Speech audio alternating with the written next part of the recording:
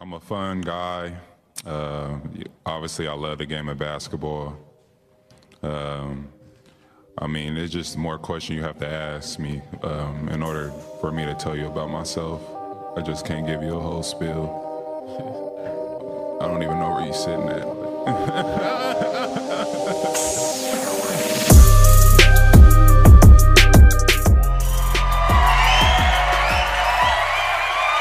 Welcome back, ladies and gents. Episode number 14, coming at you live. Emphasis on number 14. We skipped episode 13 because we're not about the bad juju. We're not about it. Yeah, I forgot we were going to do that. We skipped straight on to Troy Bolton. Yeah, 100%. Wait, what? It's his jersey number. Is it 14? Really? Yeah.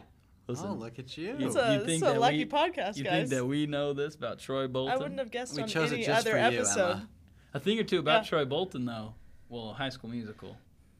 Just so everybody knows, it was actually filmed in Utah. I know at the beginning, it pisses me off in all honesty that they didn't just, they film it in Utah, and at the beginning it says, somewhere in New Mexico. You're like, well, first off, nothing happens in New Mexico.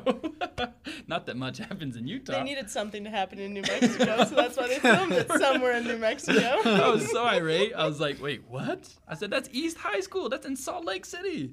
I've played basketball there. I was real life. You were Troy. I was Boyd Trolton. Except when you watch, no offense to my boy Zach, when you watch, Humble beginnings. he's got Humble a beginnings. broke jump shot is what I'm getting to. I'm like, you think they choose actors that actually When's the last play? time you danced, sang, and threw a hoop? How do you say it? Yes. Shot a basket? Through a hoop. Guys, She's throwing hoops to the basketball. homeschool, my You're friends. the only other person other than Threw a hoop? Mallory that I've ever heard say throw a hoop. I don't know. Oh no! And Meals said throw a hoop. Did I heard her? Oh my gosh. I joined an elite class of women today. Throw a hoop. You're welcome. Sorry, everybody, getting a little distracted. But on the reels, Emma did join an elite class of women today because Emma is actually the very first woman on the podcast. And that is not by design. I'm going to emphasize that real loud. It has just worked out that way where, like, every week we just happen to have a guy and we've been referred to by other guys. And that's just the way that it's worked out. But me, knowing that there's a whole audience out there that is prepping for us, I said, let me bring on one of the best and coolest women that I know, Emma Peaster. Let's give her a little round of applause. Just beautiful golf clap. We don't want to blow Levi's ears to shreds. Levi's right now. listening. You got the headphones plugged in. And Clap too hard, he will shoot us or something. Hayden already blew into the He'll quit. microphone. Even worse. He'll quit. Oh, if he quit, oh my goodness. We could take a shot. We couldn't take him quitting. I'd quit. I'd quit. You know what I mean? I'd quit. If Just he kidding. shoots- Life goes on. He can shoot me in the leg. That's fine. That's a charity shot. Literally. You'd like, take it. I'll take an arrow to the knee. Dope. Everybody, last week's episode was awesome. I hope you're able to listen to our man, Jordan Headshot Peterson. Literally one of the coolest, manliest, dopest stories I've ever heard. Incredible. Made me feel like just a little boy. Except- in comparison. Do you remember when he said, he's like, yeah, I did jumped out of planes and parachutes didn't deploy and stuff. Yeah. We kind of looked at each other and then I'm like, he you kept going. We're like, wait, what do you mean? You're just going to nonchalantly yeah, some parachutes didn't open sometime. What? Anyways, let's What? get back to the dolphins that helped Yeah. us find bombs. Like, what? That dude's insane, man. That dude is insane. Awesome. I loved meeting with him. Oh, so cool. So cool. Great So, guy. You hope, guys are making me want to actually listen to your podcast. oh, mercy on Wait, your you soul. telling me? I don't listen to it. Oh my gosh. All right, we're going to end the episode today, ladies and gents. Have a good one. We'll be right back. Until next time with a better woman. So that was awesome. Last week was really good. Coming up in the near future, yesterday, me and Hayden were out and about with one of my favorite dudes named Las. That's actually his Instagram handle is literally named Las. Las, he is a videographer, and he does professional commercials and things for different companies. And so he filmed a video for Hayden and I yesterday that isn't released yet, but he's going to be working on it. Super sick. Really pumped up about it. It's pretty much just a promo of what we do, what Life Must Go On is, and kind of who me and Hayden are. So you'll see that in just a little bit. It's really exciting, really Super dope. exciting. Super, super cool. So just stay prepped. Next week, gonna be hype. Stay tuned. We'll hype you up about it in just a little bit. As far as anything cool, I think that's all we have. And so once again, we'd like to introduce Emma Peaster. She's joining us on the podcast today. We have all kinds of questions for her. She has a very unique background, and I'm actually just going to have her explain it today because, I mean, we live across the street from each other. We're not, it's not like she's a distant person. And so I'm just going to have her explain kind of herself, her background a little bit, and maybe your kind of schooling stuff, what you did, yada, yada, childhood, all that. Whatever you want. Ladies first. Sorry, should have said that. No, please. There's only one of us. Anyway, so I grew up in a small town called Woodburn, Oregon. It's a farming town, ag town. It's 80% Latin population, 10% Russian, 10% white. 10% Russian? Mm-hmm. Wow. Yep. Just for When fun? during the Stalin years, a bunch of people migrated over to Really? Oregon, Of all places. of all the jewel of America, and sorry, the United States. Sorry about that, Hayden. It's okay. I forgive you. Hard to have a Canadian with us. Anyway, Hey, shut up. Leave me alone. Sorry. Yeah. Feeling So, self-conscious now. so grew up in a small town. I'm the youngest of a few kids. I'm 27 right now. So in the past 27 years, I went to homeschool since kindergarten through 8th grade. Our mom decided we should learn how to socialize in Might be normal, important. non-church spaces, and so Helps. we went to high school, and high school was fun. High school was weird and wacky. Everyone thinks that homeschool is weird and wacky. High school is like, Wait, hold up. You were homeschooled up until high school? Mhm. Wow. Yeah. And so I thought the coolest thing I'd ever seen were lockers. Wow. So someone taught me one day to open up a locker without the combination. What do you do? It's Oh, my mom. 1 second. She gave a Hey, phone call Mom. from her mom. Hello, what are you doing? Oh, I'm with Monster and Hayden. I'm going to give you a call back. We're doing their podcast. Excellent! You didn't want a call from Mother on your podcast? Oh, no, I did, and that's why I answered, because I was so thrilled, because you're the second woman now on this podcast, Wow, Mom. number 2 woman. Yep. Oh, I love it! I love it. No. In every good sense of the word. Mhm. We love you, Mama Peaster, and we're glad that you've allowed us to have your daughter on our podcast. Oh, well, she's a wealth of information, so I wouldn't surprise me. Any question you asked her, she'd have a great answer. We sure hope Thanks, so. We Mom. sure hope so, because we got some big questions today. Oh, well, that's super. She'll be able to say all kinds of things on the fly. Hey, I'm going to give you a call back afterwards. Is that okay? Love you, bye. Hey, super love you. Bye. What a sweet lady. Oh, and then my sister-in-law called. I'll save that for later. Yeah, you tell your Sorry. sister-in-law back on. Okay, we can't have 3 women at one time. Too much for Then 3 they men will to think handle. something's up. Yeah. Okay, good. Oh, anyway, so yeah, I was high schooled, and then, went to BYU. So, funny story, I did not have the grades to get into BYU. Huh. And so, You paid him. close. Unfortunately, it's like nature paid them or something like that, but my school burnt down. Oh. My high school burnt down my junior year of high school, and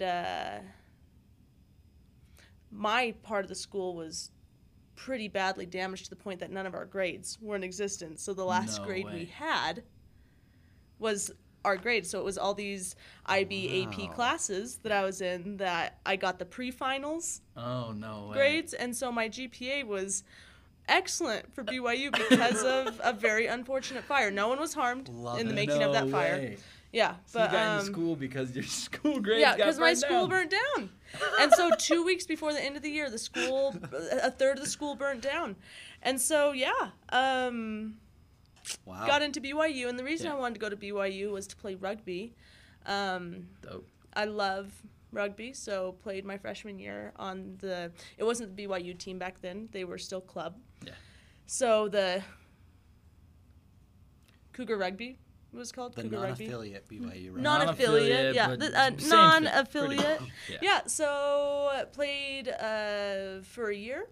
I was a blood sub for the first semester, which means if someone's bleeding, you go in because you can't bleed while you're playing rugby. Of course. And then I became an awesome water girl, and I'd go to Sonic and I'd get the pebble ice, and I'd ride my bicycle with my little pinwheel Nice. to practice with all the Gatorade bottles stacked up. No way. It was great. Wait, it was actually? great. Yeah. I can just see you now. Yeah, my red bicycle. The brakes didn't work in the rain, and it was raining pretty frequently, and and I didn't have snowshoes that year either, and it snowed pretty hard in Provo, and so I had golf shoes. Oh, good. So I'd wear my golf shoes because there were cleats Wow. on the bottom. Yeah, Nice. they got the little spikes. So for I sure. was, and I wore one outfit my entire year, and I didn't really get the concept of laundry because I was always washing my uniform, and so I was like, I'm not even in my day clothes that frequently. Right. And so I'd wear the sweatpants I had, my rugby sweatshirt, and then I'd wear the same white t-shirt 4 days in a row, but I'd wear it frontwards, backwards, inside out, and then right side out, and I'd call it 4 times, and then I I'd love wash it. it. Yeah, I was quite an efficient freshman. So yeah, then I went on my church mission to Moscow, Russia. Phew. I was there for 18 months. Пожалуйста.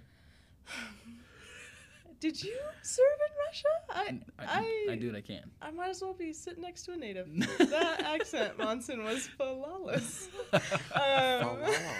Flawless. Yeah, so yeah, I came back from there, worked at a nursery in my hometown for about 4 months. Hardest job I have ever had. Really? My respect goes out to all nursery workers everywhere, or anyone that does hard labor, honestly.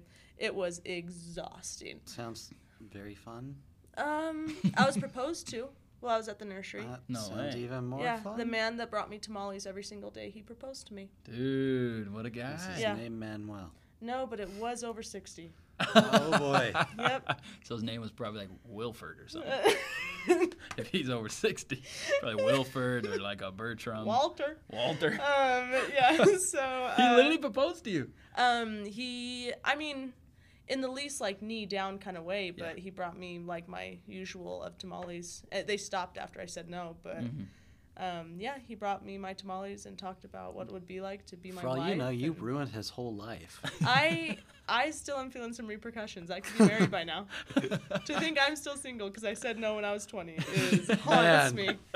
Haunts me To more a than 60-plus-year-old man. You had a But sugar life daddy. must go on. Life Must go on. Yeah, yep. That's the funniest thing I've Yeah. ever heard. So yeah, worked in the nursery, went to BYU for 3 years, changed my major multiple times, then kind of ran into some tough spots and decided to clean up my lifestyle and go up to BYU, Idaho, and hated BYU, Idaho for at least 3 solid weeks. I imagine. And then I fell in love Oh. with Rexburg itself. Oh, and that's even Yeah. more shocking, Yeah. believe it or not. Heard they like put a spell on you. And I drank the Kool-Aid. Oh, And probably a man. gallon of it all of one day, and I just decided I was gonna love Rexburg, and I did, and I'd love to go back. If you guys If aren't they- familiar with Rexburg, you can Google it. You'll get like 10 searches, maybe. Yeah, maybe 10 results, and 9 of them will be the potato fields around Rexburg, Yeah. and they are flawless fields. If Jeez. you're looking for peace, if you're looking for great stars, it's the Rexburg potato fields. Isn't that so Yeah. cool? Yeah, best people are in Rexburg. I'm convinced. I love it. And I then love it. Provo's great too. Provo's great Yeah, too, no, but no, Rexburg no, is no, please, the don't second jewel of America. The United States. Anyway, came back from, graduated BYU, Idaho in international studies. Then came down back to Provo to do my master's in social work, and just graduated with my master's in social work. I worked at the prison. I worked with family services, and yeah, did the whole range of therapy from couples to individual to severely persistently mentally ill, Yeah. which is the acronym, but SPIMI. Spin me. Yeah. So, yeah, that's kind of my story, and now I work part-time. I will be leaving in the fall again, Where to? going to Dublin, Just To Dublin. cause. just 'cause it's cheaper to live over there right now than It's a different- pay rent in yeah, but it's a Provo. So you're gonna go there and live there? Just for the fall. Do you know where you're gonna work? No, I won't work there. I mean, I save up my money. Gotcha. I live usually on about $20 a day It's not bad at all. when I'm in Europe. So a hostel costs around $10, especially if you go to Croatia. So I'm planning on heading over to Croatia because it's like the least expensive country in Europe. Cool. So yeah, that's the economic plan. Dang, Yeah. that's wow. The only thing I know about Dublin is that there's only one Conor McGregor. There's no fight about it. And he's gonna knock out Floyd Mayweather, so Floyd, watch out. Sorry, that's a great Conor McGregor song. It might be one of the things I don't know about Dublin. So You don't know about Conor McGregor? I don't. You'll get into it. I'll Isn't he like get the there. highest paid athlete? Yeah, in the he was world? for a while, yeah. What did he play? MMA play. You don't play MMA, okay? It's a lifestyle. Okay. Oh my gosh. you don't just go play, fight people, okay? I'm just kidding. Okay, that's wild. That's wild. Yeah, but that's my life. Dope. I love it. That's so, it. That's so unique. Yeah. It's, We know everything about her. yeah, it's for I real. honestly cut Levi because that's pretty much all. Good. That's the extent. Yeah, I was getting bored, so no, I'm just kidding. I'm just kidding. It's 15. Good thing someone else is coming on for 15. I was actually Yeah. getting rather excited and intrigued. I've known you for a while, but I don't know any of that stuff. I don't know none of that stuff. Yeah. I want to ask you about real quick.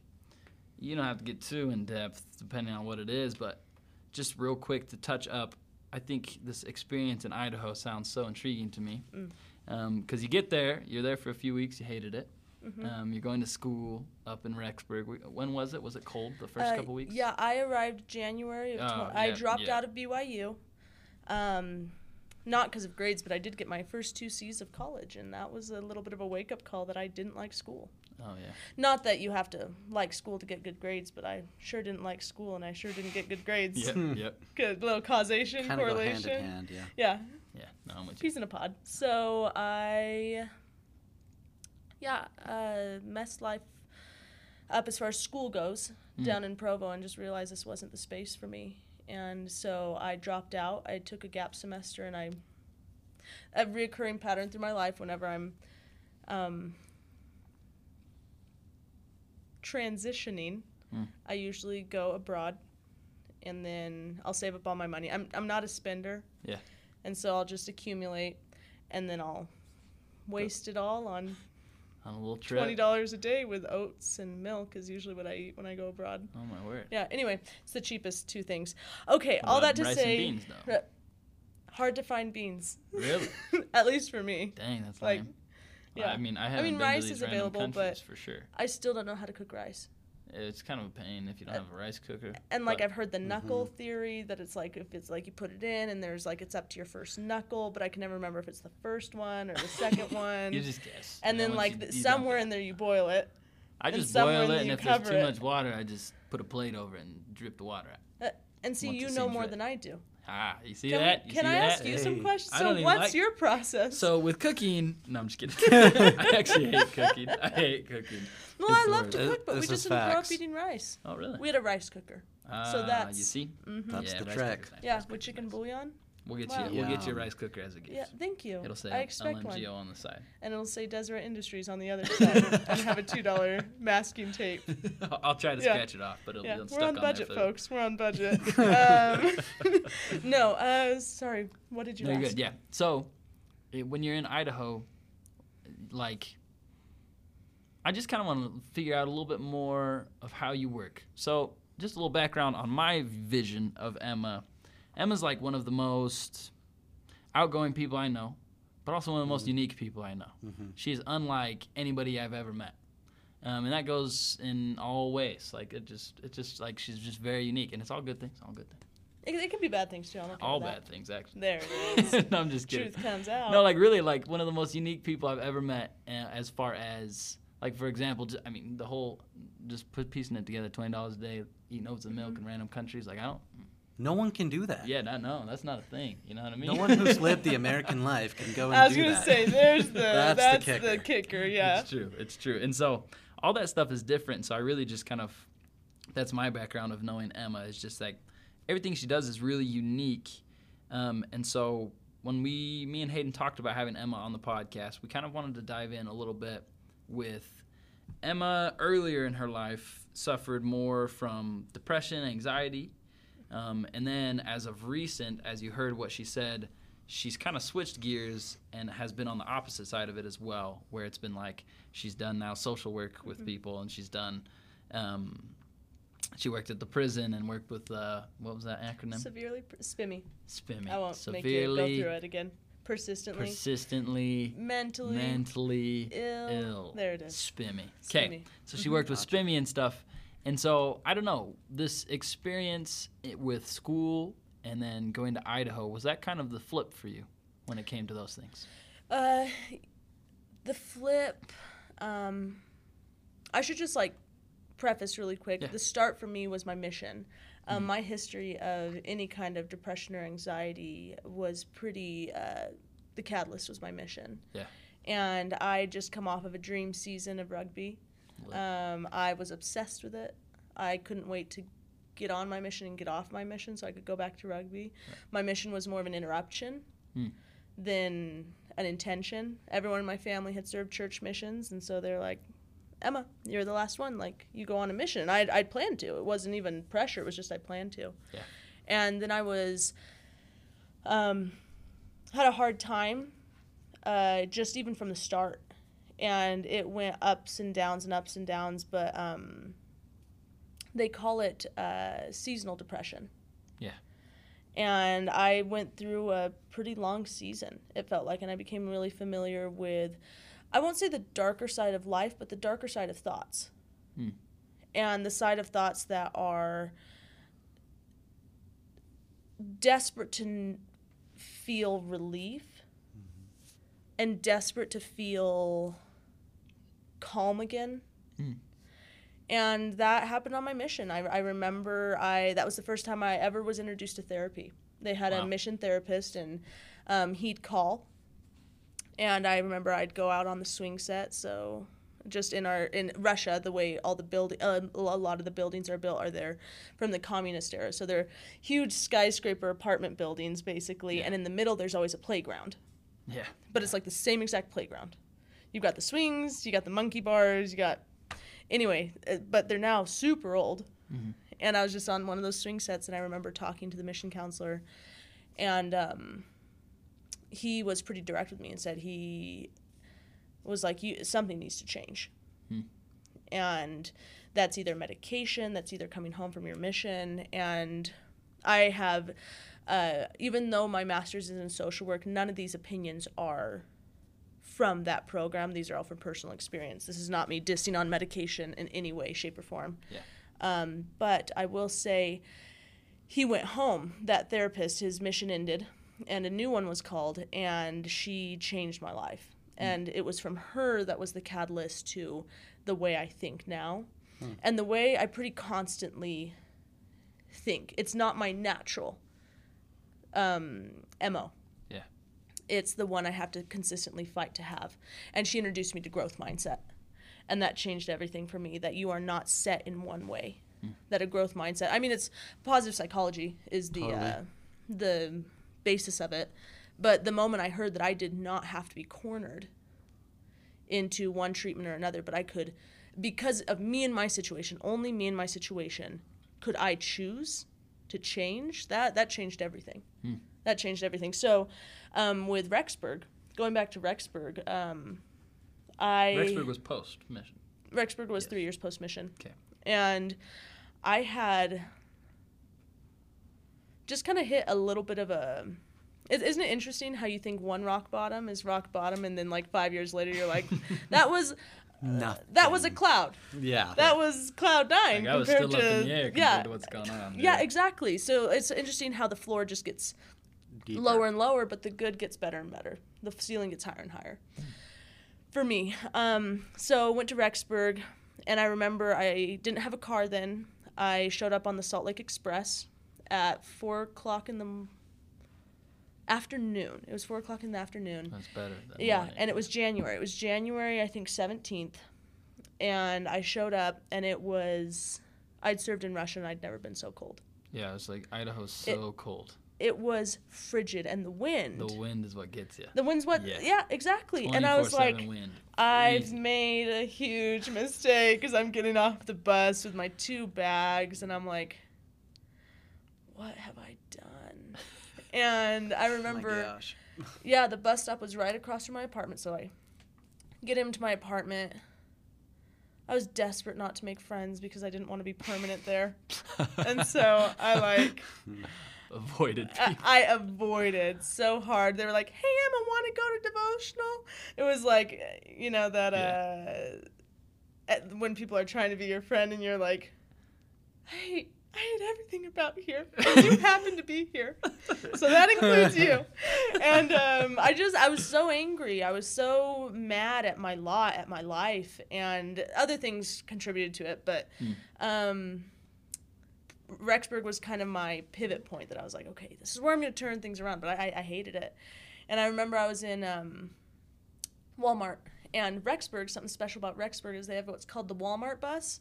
And it's for students like me who don't have a car. And they can't have Walmart. The city of Rexburg didn't allow Walmart to be built within its perimeter because it didn't want Walmart in its space. So it's built right across the perimeter. And they were like, well, how are we going to get students there? And Walmart's like, we'll just have a bus. And the Oh, bus let's goes go. all day long. Some people use it as public transport.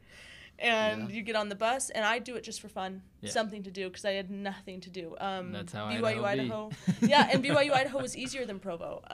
Hate to say it, but it was majority homework, and I had nothing to do. I had no friends.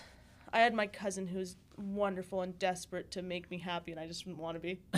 And so I was like, I don't know anyone except my cousin 3 doors down. And I'm choosing sadness. So I don't even want to hang out with my cousin. I was Shit. like Goob from Meet the Robinsons. They Like your all binder hated Goob. me. They all hated me. Hey, Emma, you want to come hang out with us? They despise me. They all hated me. I like your binder Goob. Anyways, so I was in the Walmart aisle. I was right by all the Mexican food, which I think was inspired because I felt the most at home and happy. And my mom, I was just crying. I was just crying in Walmart. That Walmart has more salt for my tears than any other Walmart. And so my mom, she was like, Emma, you've just got to choose. You've just got to choose to love it. And I was like, oh, that's the most annoying thing I've ever heard. I was so angry. Yeah. Don't get You it. don't understand. I'm in a sad place. Hell. Exactly. Let me be sad. Let me be sad. Let me weep. And so the next day I was going through the BYU Idaho library, and there was this girl, and she had her laptop up, and the stickers were all on the back. And I mean, I was just in a massively judgmental time in my life. And especially in Rexburg, everything, like, my judgment was on fire. And I was like, oh my word, wow, how pathetic is she? She had all these stickers of Ida Home, Rexburg Girl, Family Town of America. Like, it's like she had bought out the Maverick there of every sticker that could possibly have to do with Idaho. And I was like, I hate that she has all that. I don't like her. I don't like anything about this place. And from that moment, I saw that, and I was like, I truly, anything good from my life is truly from God, because in that moment, it was like, Emma, that needs to be you. It was so, it was a 180. It's one of the only truly 180 turns I can say I've had in my life. Yeah. I'm usually like a by degrees person. Yeah, slowly. Yeah. But that was a 180 moment. And from that moment, I was like, I'm going to love Rexburg. I'm going to love BYU Idaho. And after that, it kind of took probably 2 weeks of drinking that Kool-Aid. Yeah. Crazy Kool-Aid. Crazy Kool-Aid.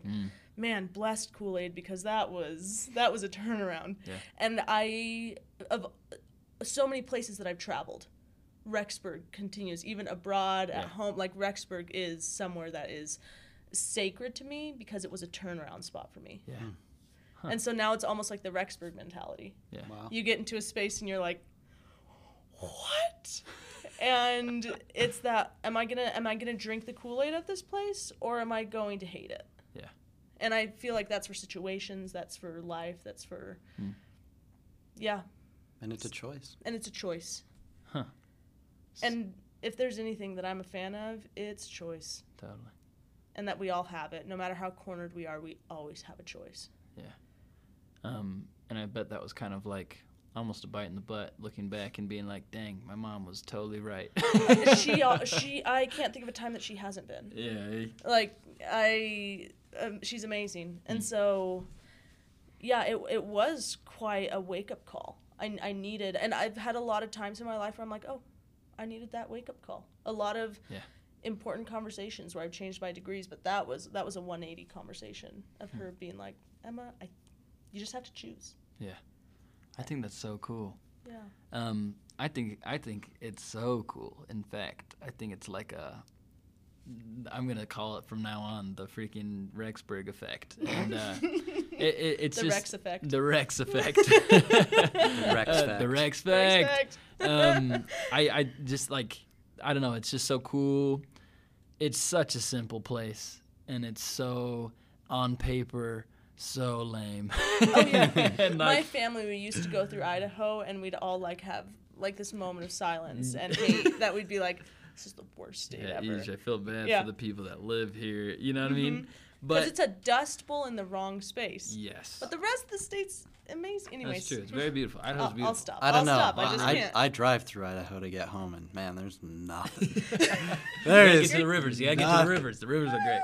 Fishing for days. There's this one Okay. street in Rexburg that if you go down it, there are trees. No, I'm kidding. It's beautiful. There's this one river called, what did you say it's called? Warm Slough. The Warm Warm Slough. Slough. How The warm enticing. It is, and it's warm all year round because there's no movement to that river. Yeah, I but love the warm slough. What a time. Well, I wonder why it's warm then. How many people have peed in that thing? we It's can't not know. going anywhere. We cannot know. Yeah. I'll do a science experiment. Had my figure best it out. canoe trips in that river. The warm slough. Well, it's places like the warm Class 4 slough. rapids. The class 4, class half, class half. Class 0.5 rapids. Yeah, I was about to when say. you get in your canoe, it's like a rapid. Anyway, sorry. The only wake comes The from your only paddle. way it comes from the person in front of you. But it's places like the warm slough that just, I don't know, the idea of it being so simple almost is what makes it profound. It's just like, it's the same thing that I've always wanted to promote via the podcast. It's just like, I'm very much am just a normal dude, and like I've been blessed with positivity and such, but like there's nothing crazy I've ever done that's so cool. But I know I have things to bring to the world, and so the Rex effect is almost what life must go on kind of encapsulates, where it's like you coming from this unique background, having this unique experience on your mission, like it all led to this tiny little town, this simple little town in Rexburg, and yet in the simplest of places, in the most unlikely of places, you were able to make this big 180 turnaround and kind of have what seems like kind of a big, from what I know of you, you take everything on that way these days. You kind of like, I'm just going to do it and I'm just going to love it. For example, the three of us went and watched Jurassic World a couple weeks ago. Oh my gosh. That's peak cinema, folks. Oh my word. What a stupid movie. But I'm going to not- have to disagree. Stupid Wow. with the wrong people. you're Oh, right, absolutely. That was incredible. It was incredible. Yeah. And so It Emma's takes like, a village to like that movie. We were the biggest peanut gallery that movie theater's ever oh, seen. 100%. It So was I'm chilling there amazing. watching it like, what on earth is this movie? There's giant dinosaurs, they're Horrible freaking low CGI. arms, terrible CGI. Oh my It's just a gosh. bunch of, Terrible because it fan was stuff. real. Exactly. Yeah. It's too scary. Too It's intense. scary. Too much blood. I jumped. But there was a few parts, I few didn't. jumpies. Hayden didn't jump. He can't. That's mean. You brought it up. Hey. Don't put that evil on us. But that is Emma, and like we watched it and we were done, and she's laughing and she's like, "Wasn't that just so fun?" And I'm like, "You know what? It was fun. Like, it had was we seen it with entertaining." anyone else, we would have been like, why did we waste our Oh, time? dude, yeah, me and my brother especially, we'll pick movies apart, like just And so I'm watching this movie and I'm just like, the anger that boils in me. But then us watching it together and Emma having the Rex attitude, T-Rex. See how it all ties in? Ay, The ay. Rexburg mindset and T-Rexes in Jurassic World. Full circle. Full circle. It's Cut. beautiful. It's beautiful. Let's just, can we write a book? Can we please? But I don't know. It's just things like that. That experience is what kind of has made you be like that in life. Mm-hmm. How do you think that has affected your mental health? Do you think that, like, is that just a huge increase? Because, I mean, when it goes to, like, you acting judgmental and kind of negative toward everything, that makes life kind of suck, in all honesty. Yeah. And so having this big change in freaking Idaho, how has that affected you from there going forward in life and your perspective and then what you eventually kind of wanted to get into with what you're doing now, that kind of stuff? Yeah. So Idaho, something I've learned recently, I graduated from BYU Idaho in 2020, but I entered in 2017. So it's been, 6 years of Idaho influence, the Rex effect. Of the Rex effect. Yeah. Yeah. Yeah. And Idaho, like I said, was a major turnaround spot for me, not just in learning how to like things that you could easily hate, but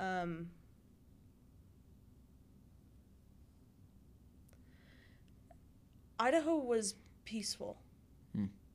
And I think Idaho was, digging in, but I think Idaho was kind of a learning ground for me to understand the power of peaceful places and the power of space to think. And something that Idaho champions is space. They do. They have so much space. There's a reason there's so much wind is because there's nothing there to stop it. Right. And I remember one day I just wanted to see how far I could walk. I'd never It's always a good idea. It's always a good idea. Sounds like me seeing how far I can push my chair until I collapse. Well, which kind of. I did, and it was awful. And there. 8.5 miles uphill. Wait, really? Yes. Oh my gosh. Well, I went to Bridalveil Falls from my house. Are you serious? And then did you have someone to pick you? Like, Oh, there's no way I could have made No, it back. I got Because a, it's I got all a phone downhill call from from Troy, there. and he was like, "Could you pick up Hayden? He's stuck." I was like, "I'm at work." I'm fixing the router for my brother. Anyway, sorry. Anyways. Okay, yes, exactly. And so I wanted to know how far I could walk, and I left my phone died. I had an iPhone 5 at the time. I actually just got upgraded from I the saw 5 that. about 2 months ago. It's true. Yeah, You I skipped betrayed it. 7 generations. Yeah. Wow. Um, about time. You live and you learn. And I'd go back to a 5 in a second. Same. Who needs the camera? Who needs the battery? It just leaves you with less of a phone. It's true. We don't need more of one. Less stillness. Exactly. So my phone died about 10 minutes into the walk, fully charged. No, I'm sure it was about an hour. But I went walking in the backfields, the potato fields, and that's I hope the potato fields are like a holy place for a lot of people, because they're definitely a holy place for me. And I remember I was just walking one day, and the vast amount of stillness. And I think that taught me a lot about life now. And I walked that entire day, and I left at about 7 in the morning, got home at about 5.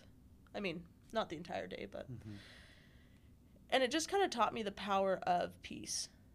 And not that anything profound happened in those... I don't even know how many hours that is, but... 10 hours? Yeah, 7 to 50. Yeah. It's more. Anyway, in that span of time, nothing was new. Nothing taught me anything.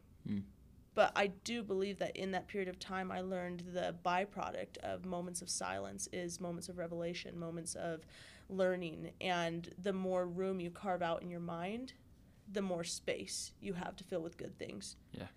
And so that's kind of where I am now because of the Rex effect. No, but Rexburg taught me the power of being still, the power of being disconnected. But more than anything, what I've learned recently, which is kind of how I live my life, and this has been another degree turn, is learning how to catch anxiety. Because I lived through a season of depression on my mission, and I've had seasons since then. Never clinical depression, as that requires a span of time, but yeah, Yeah, something that I learned is how to catch anxiety. And that's been really important for me because anyone that's played Settlers of Catan, Great it's game. an important game. Great game. Yeah, there's always the little robber. Yeah. Yep. It's that little piece that goes to every spot, and it's always somewhere. You can never take it off the board. It's always on the board. And, I mean, I played Settlers of Catan probably 6 times in my life before the age of 11, but I moved on to phase 10. No, but I feel like that's anxiety, in my life at least, and I know that that's how it is in a lot of people's lives. The anxiety never leaves. It just changes locations. Yeah. It just changes what you're anxious about. And so... Those trigger points. Yeah, and so asking for relief from anxiety, I learned really quick that I didn't need to ask for relief from anxiety. I needed to learn how to catch my anxiety. Yeah. So that I had control, and so that I had power, and that I had choice. Because what's power but choice? Yeah. And so for me, that's what's been the game changer in how I live my life now. So what does it look like to actually catch anxiety? Is it just noticing it? What's your take on that? So I'll use in the last 20 minutes. I'm so afraid of the anxiety. It's always in my chest. My anxiety's from my throat, like to middle of my sternum, is my anxiety. It's like it's home base. And for me, it's, oh no, what if I said that? What if that's misinterpreted? What if someone hears this and misinterprets this? So it's like this running dialogue. Right. Yeah. You always have 2 people in your head. At least I do. And it's instead of, because like catching anxiety is like catching a soccer ball. You stiffen up your body, it bounces off. It's really painful, especially if it's to your head. But Speaking from experience? yeah, speaking from a lot of experience, boy. I was goalie for a while, and that was a lot of headshots. No, but Different headshot. yeah, different headshots. Sorry, Yeah. sorry, Jordan, sorry. PTSD. Oh my god. Yes. And so, but if you absorb the ball, Kinda move it's a with whole it. different game. Right. You're practiced. You are a useful person on the field if you can absorb that ball. If you let it bounce right off you, it's your teammate's problem. But if you absorb it, you have control. You have mastery over it. And so for me, that's absorbing anxiety. And so what it looks like is, oh no, someone's going to mishear something I say, and it's going to put a bad reputation on me. What if I can't get a job, et cetera, et cetera. Right. And I treat it like the roommate. There's this book. It's called The Untethered Soul. Great book. Hayden. Yep. You know Just it. finished it. Yeah. Did you? I did. Man, it made me a little anxious, so I had to stop halfway through because I was tired of analyzing my roommate. Yeah. But it's time to get back to it. Thanks. But I feel like I learned as much as I can learn at this point, and now I need to move forward with it. Sure. But what I learned about it is the way your mind is it's, at least for me, my anxiety. This isn't necessarily exactly how it explains it, but my anxiety is like having a roommate. All of us have had the roommate that doesn't stop talking. I think I've been that roommate. I'm pretty sure I know I've been that roommate I that live doesn't with stop one. talking. That's Monson. And they have commentary on everything. It's like nothing can come into this space without them having a commentary on it. And that's your mind. Yeah. That's not me. Depends on what the situation is.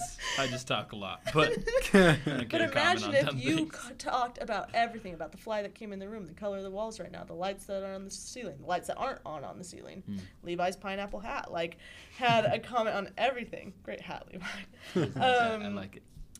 It just never shuts up. Right. And so that's kind of how I treat my anxiety. Instead of, because think about it, if you hate the roommate, you have the most miserable semester. If you let him bounce off you every time, it is a miserable semester. But if you get to the point that you're like, I am here for this. Yeah, let's chat. It's like laughing at Jurassic Park. Exactly. Exactly. It's yes. The T-Rex T-Rex burger effect. T-Rex. T-Rex T-Rex effect. burger, yeah. Yeah, and so that's for me how I absorb anxiety. It is an old friend. It's someone that I'm really familiar with. It's someone that's in my mind that I just listen to it. And I'm like, oh, fancy seeing you here. I noticed you showed up. I know you'll leave eventually, but I just need you to know you're welcome to stay. But I've got stuff to do, so at some point you'll probably go. It's one of the explanations for that is called ACT therapy, acceptance and commitment therapy, and it's all about diffusion of thoughts. And you know it.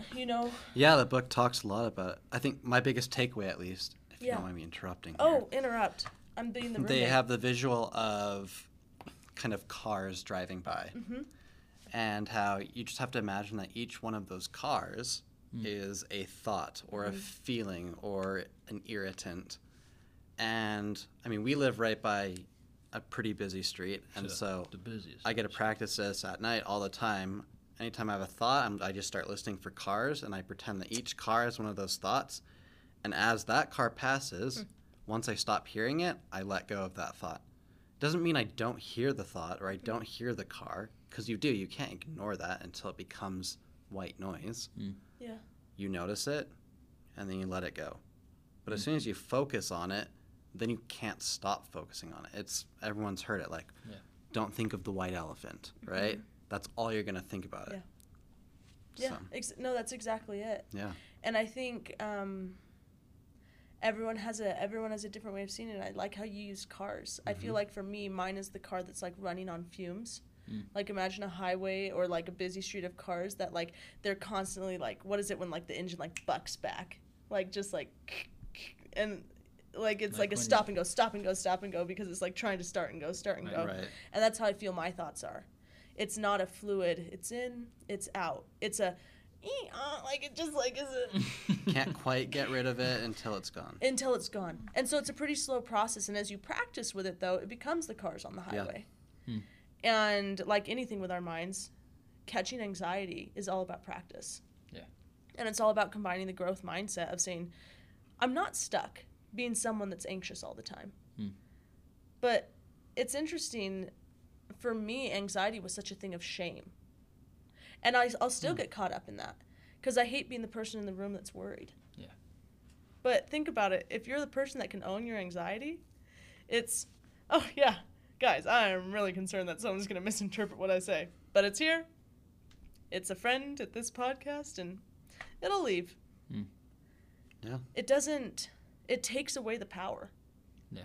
And that's what anxiety is power over people's lives. And the moment we decide to start practicing catching anxiety, seeing it as an old friend, not hating it for the shame we feel, but instead recognizing that, oh, this is something I feel and this is something I can And then you can move actually on. get help from it. Because if you just ignore it, that's like even worse. It's like if you had a needle in your leg. Like you can deal with it. It's painful, it's annoying. But if someone's coming to hug you, like you're not going to want to get too close. So you have to create a little boundary. Maybe you have kids and they start coming up to your legs. Like you're going to have to put a cast around it or something. So you start becoming imprisoned to your own self because that needle's there. When all you got to do is pull it out, or at least know it's there, and then have someone else pull it out for you. Totally.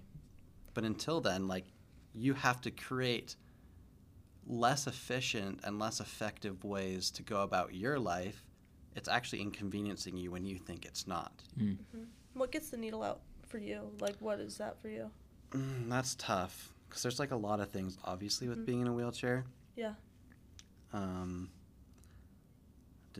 Didn't think about this question. I think for me the biggest needle that I would pull out, or the way that I do it, is just not that I ignore it, but I acknowledge it for enough time that I can then ignore it for more time. I don't let it bottle up. Interesting.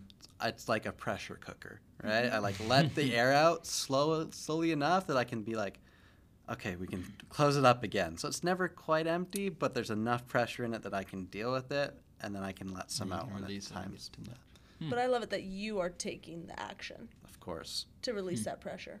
Yeah. And a lack of action makes it miserable. I want to answer the question. Oh, yes. Sorry. I'm not one that has ever necessarily dealt with anything severe. But I know, so what I do in moments of like high anxiety or stress, in moments of high stress and anxiety in like normal life things, I just get angry, and then eventually I'll like hit something and I'll be chilling, or I'll just kind of snap and then kind of get to myself and be like, no, you're fine, bro, chill. But for example, one thing in which is my favorite thing to do, and I have so much stress and so much anxiety over, and I don't think neither of you guys know this. When it comes to public speaking, it is the hardest thing for me to do, but it is my favorite thing to do. And so every single time I'm going to give a speech, you guys have heard me speak at like church or in public settings. Yeah. You're nervous. I get so nervous. What? And I keep it cool, I gotta make sure everybody knows I'm just zoning it in. But what I do is I use the nerves and the fear. What you're saying with the whole throat down your heart thing, Yeah. I feel that so much. Every time I'm preparing to speak, it's almost like the words aren't gonna come out. But I tell myself, I say, this nervousness, this anxiety that I'm feeling, it is just energy that I'm going to use to speak with power. And Trick so yourself. I like almost that. use my mind He's to tricky be able like to tell that, myself. Jesus. Tricky like that. What's behind that door? Another door. Hunt for the Wilder, people. People, you should definitely watch that movie. But I use it as just fuel, and I'll sit there, and you guys probably haven't noticed this as well, but like I'll sit there before, and I'll close my eyes, and I bounce my shoulders, and I just think about it, and I'm like, this is nothing but just fuel that's going to make me speak with more power. And then, not to hype myself up, but yeah. I'm good at speaking. It's my favorite thing to do. And it's just funny because a lot of people are like, oh, you seem so cool and collected. I said, believe me, brother, I'm so nervous up there, but I love it. And so I found a way to be able to recognize that robber or to recognize that needle and pull it out. And so that's kind of how I've looked at it, but it's cool to see from your perspective and from Hayden's perspective just the different tactics. Different labels for the same thing. Exactly. I was even talking with Meals last night about this exact same thing, and she just talked about how just different things that she's done to recognize when it comes, to recognize when it appears, just like you're saying. Yeah. And once you're able to recognize, like, oh, this is not me, because I think that's one of the biggest issues is that people think it's them. Yeah. And so, like you're saying, they start to trap themselves. They start to feel more anxious, believe it or not, and it becomes this big ball of just anxiety and then eventually depression because you're like, I can't handle this. This is too much. But when you're able to acknowledge that, like, no, it's not me. Yeah. This is something that either it's chemical imbalances, either it's just I'm scared of something, but I need to acknowledge that this is okay. It's not me. And then I'm able to then, like you're saying, use that choice to be able to then move forward, get rid of the robber, move him somewhere else, get rid of the pin, open up the pressure, let some of that pressure out. I just think it's so cool the way that works. Mm-hmm. But for people who struggle with that, what would you say? I feel as if once you get to that point, you're able to then start to learn. Mm-hmm. How do you get to that point, in your opinion, in your thoughts? First, I'd like to say that I love that we have all the same tactics. We name it something different. Yeah. But I think there's so much power in the human soul and human resilience, in the ability to find something that works to survive happily. Because all these tactics are a way to be happier. And so I appreciate that. I can witness that in all three of us. And I'm a huge believer of that pursuit of happiness. And that it's always worth pursuing. Even if you're in the darkest place, it is always worth pursuing that. Because that's the point of life. The forefathers had it right. Like, that's the point of life, is to pursue happiness. And so what I would say for people at that point, something I want to bring up really quick because it is a platform to bring it up, and it's a lesser known subject, but it's a form of anxiety, it's a form of OCD, and it's called scrupulosity. Scrupulosity. Mm-hmm. Scrupulosity. Scrupulosity, yeah. Wow.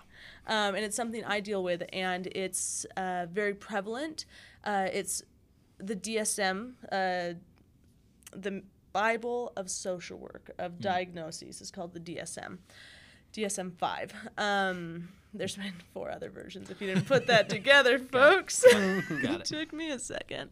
No, but it's religion with scrupulosity. It's a form of OCD. And it's this need to do everything perfectly because you're compensating for something.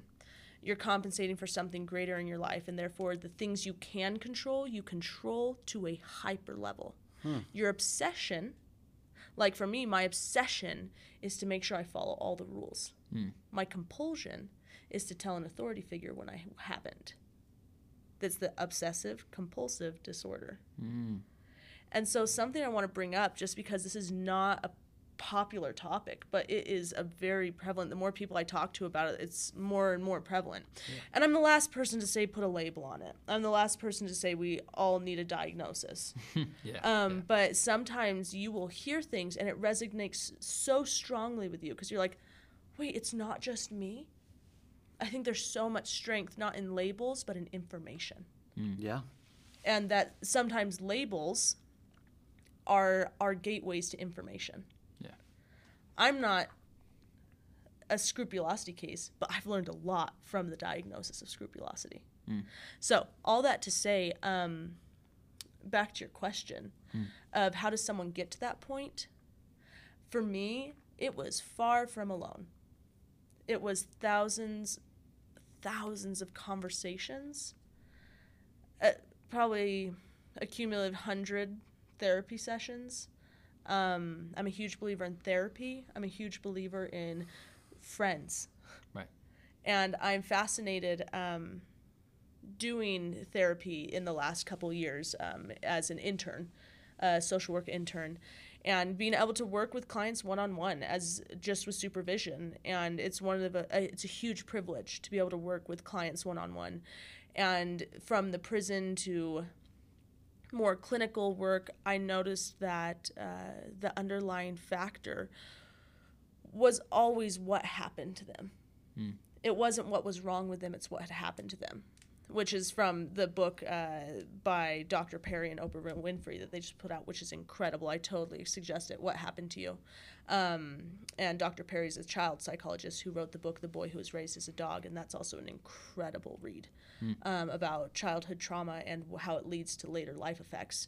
But all that to say, information and awareness is the greatest agent for change.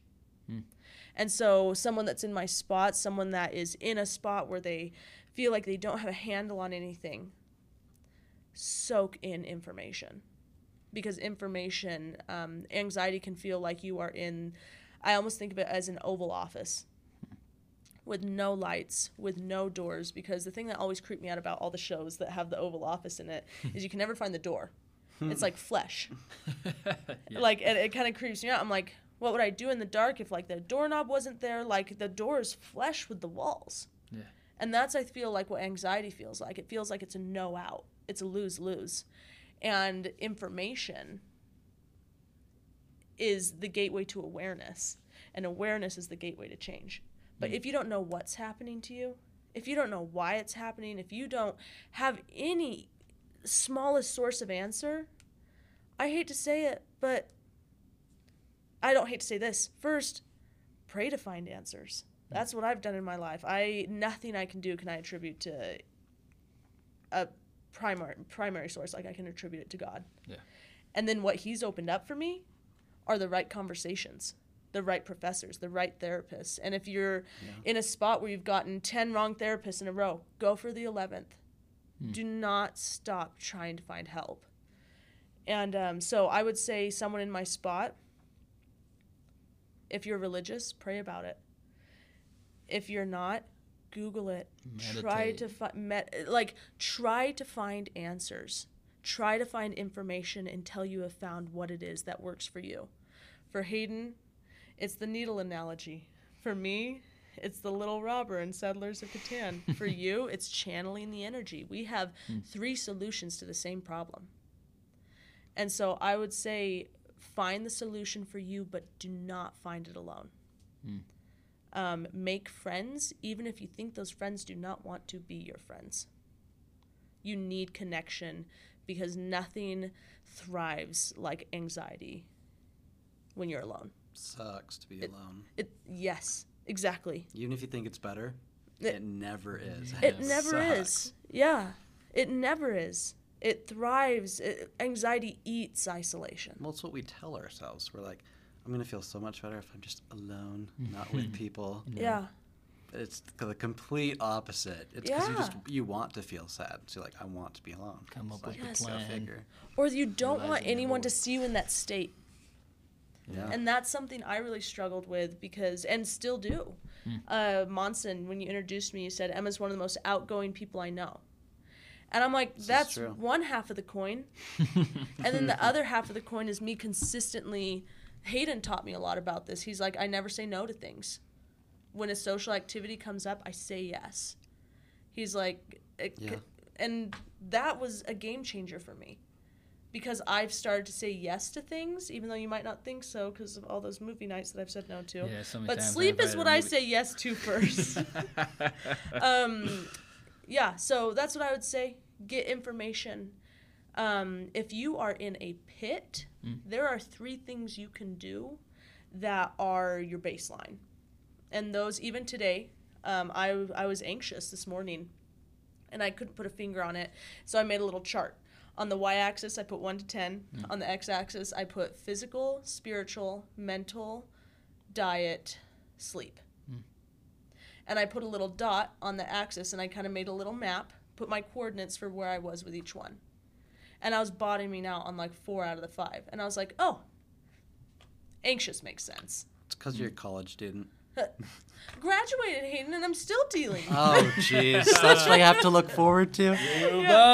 No, so I would say if you are Dang. not getting 7 to 8 hours of sleep, that's number 1. Go What down about a 11?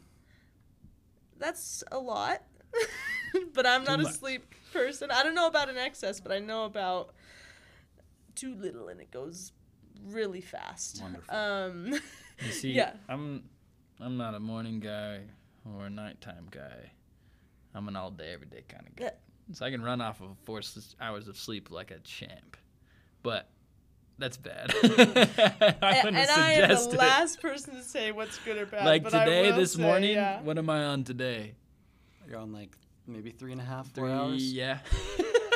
Oh my But- goodness, Monson. Yeah, that's not to take away from what you said, because what you said is great. I don't know how no. that works. I'll crash eventually. I will crash eventually where I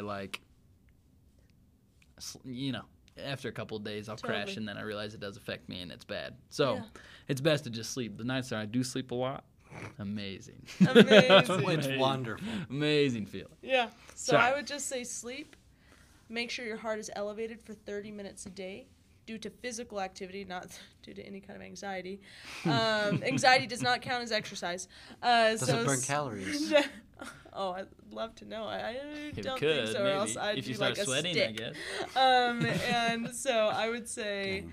you need sleep, you need to elevate your heart rate for 30 minutes a day, and you need your diet not to be crazy, but try to get just some solid foods, the less processed, and not even processed, the less takeout, the better. For me, it's just like with diet stuff. Every time I've complained about whether I like wanting to get stronger or lose weight, it's like, oh, I feel like I eat decently healthy, and then I pause and I look, and I'm like, yeah, I don't at all. I'm like, yeah, decently healthy No, is I'm like the same Sub-Zero way. 3 times a week. A Rice-A-Roni bag of and sardines chips, for rice. lunch. Exactly. It's like, yeah, I'm not that healthy of a person. Coming in hot, I think folks. everybody knows deep down what it takes Yeah. to Totally. have a decent diet. Like, come on, Yeah, internalize yourself a little bit. totally. Damn. No, so that's my advice. I mean, it's Yeah. all over the place, but those are the things that have worked for me and that are dope. still working for me because I do them every day, and if I don't, I know the consequences Yeah. are increased anxiety. You know, it's dope. You're gonna be really. I want to prophesy nothing. My name is Monson, but I'm just kidding. just play it. But JK, but really. I'm here to tell you right now. Hopefully, this hypes you up for the rest of your week. But what you're doing with social work and with any kind of therapy, you are going to excel extremely at it because you are what I call an obsessive. In the sense of, I don't know anybody else that when they're feeling strange busts out a Y and X axis and writes it down. But the people that are willing to do those things that seem a little strange and a little crazy, those are obsessives to me. And obsessives are people that become, in a sense, obsessed with what they do, but it leads them to become better. It leads them to become greater. That term, it partially comes from, I mentioned all of this all the time on the podcast, Kobe Bryant videos. But he was one of those people where randomest things. He'd be like, you know what? this is gonna help me with my craft. I'm gonna do it. You know what I mean? He pulled out his X and Y chart, filled it out. You know, and so people, the reason I'm saying all of this is because we get so hyped up in the moment. Like during this podcast, I'm hyped up and I'm feeling pumped. I'm like, yeah, you know, we can take on the world, anxiety. Like we're gonna take on anxiety, you know, like easy. But we forget it shortly after. And I think that if you are really wanting to change, if you start doing things that are a little strange but that help you, that's what actually makes a difference. I don't know. It's the same thing like what we were saying with the whole diet situation. Deep down, you know what you need to do. You know, me, I know I need to sleep more. That kind of stuff. Like Hey, but deep, that Costa Vida gift card. The gift that keeps the on gift giving. that literally keeps Oh on. my Yeah. gosh. We're gonna don't talk get about me that another started. day. Can't stop, won't stop. But it like deep down you know, and so it's just a matter of taking that extra initiative to become a little bit obsessive, and in the process of that, that's kind of how you really overcome that small little hump that's at the beginning of every challenge or at the beginning of every trial. And once you do, just like where Emma's at now, where Hayden's at now, you're able to recognize the issue and then be able to take it on forward. But mark my words in this, little prophecy here. If you don't get past that first hump by doing those things, that hump's just going to get a little bigger and bigger each time. And then eventually it'll just feel like too much. And so, as you all know, I'm a big fan of the Brobel in the book of Nike, chapter 1, verse 1. Once again, just do it. That's kind of that whole mentality. And then in the book of Exodus, life must go on. Listen, first off, it's in Deuteronomy. Oh my goodness. Or Hebrews. I can't remember. I always get mixed up. But Okay. Bro-Ephesians? Okay, I'm sorry. I'm done. Oh I'm done. my I'm done. goodness. But anyway, original thing. You're going to do really good. So keep that up. That, I believe, is all the time that we have for today. We have come to an end, but it was awesome. It was a dope discussion. Really fun. Emma, thank you for coming on the show. No tears. No tears. No tears. Held Thanks it all for in. letting me be the roommate that was chatting the whole time. We all about it. We need It's a good that. break from We Monson. need that. It's either me or you, you know? It's either me or It's usually what it is. But ladies and gents, thanks so much for staying tuned. Next week is going to be really great, so pay attention to that too. Give this a listen, and Share this. Share it. Share it to literally everybody you've ever freaking met, because it's important. And your whole message, Emma, was life must go on. If you don't share it, Boom. you will have anxiety. You- Fear tactics. How do you feel about fear tactics? Last thing. Oh, so massively useful. Not. Bring out the olives. Have you seen that video? Bring out the olive. Ladies scared of olives, and so they do like shock therapy. Stop. And he's like, She don't worry. Bring out the literally olives. screamed. Exposure therapy. Yeah, shame. How sad. At its best. Anyways, that's Anyway, a wrap. That's a That's wrap. a wrap. Kisses. Bye-bye. Woo!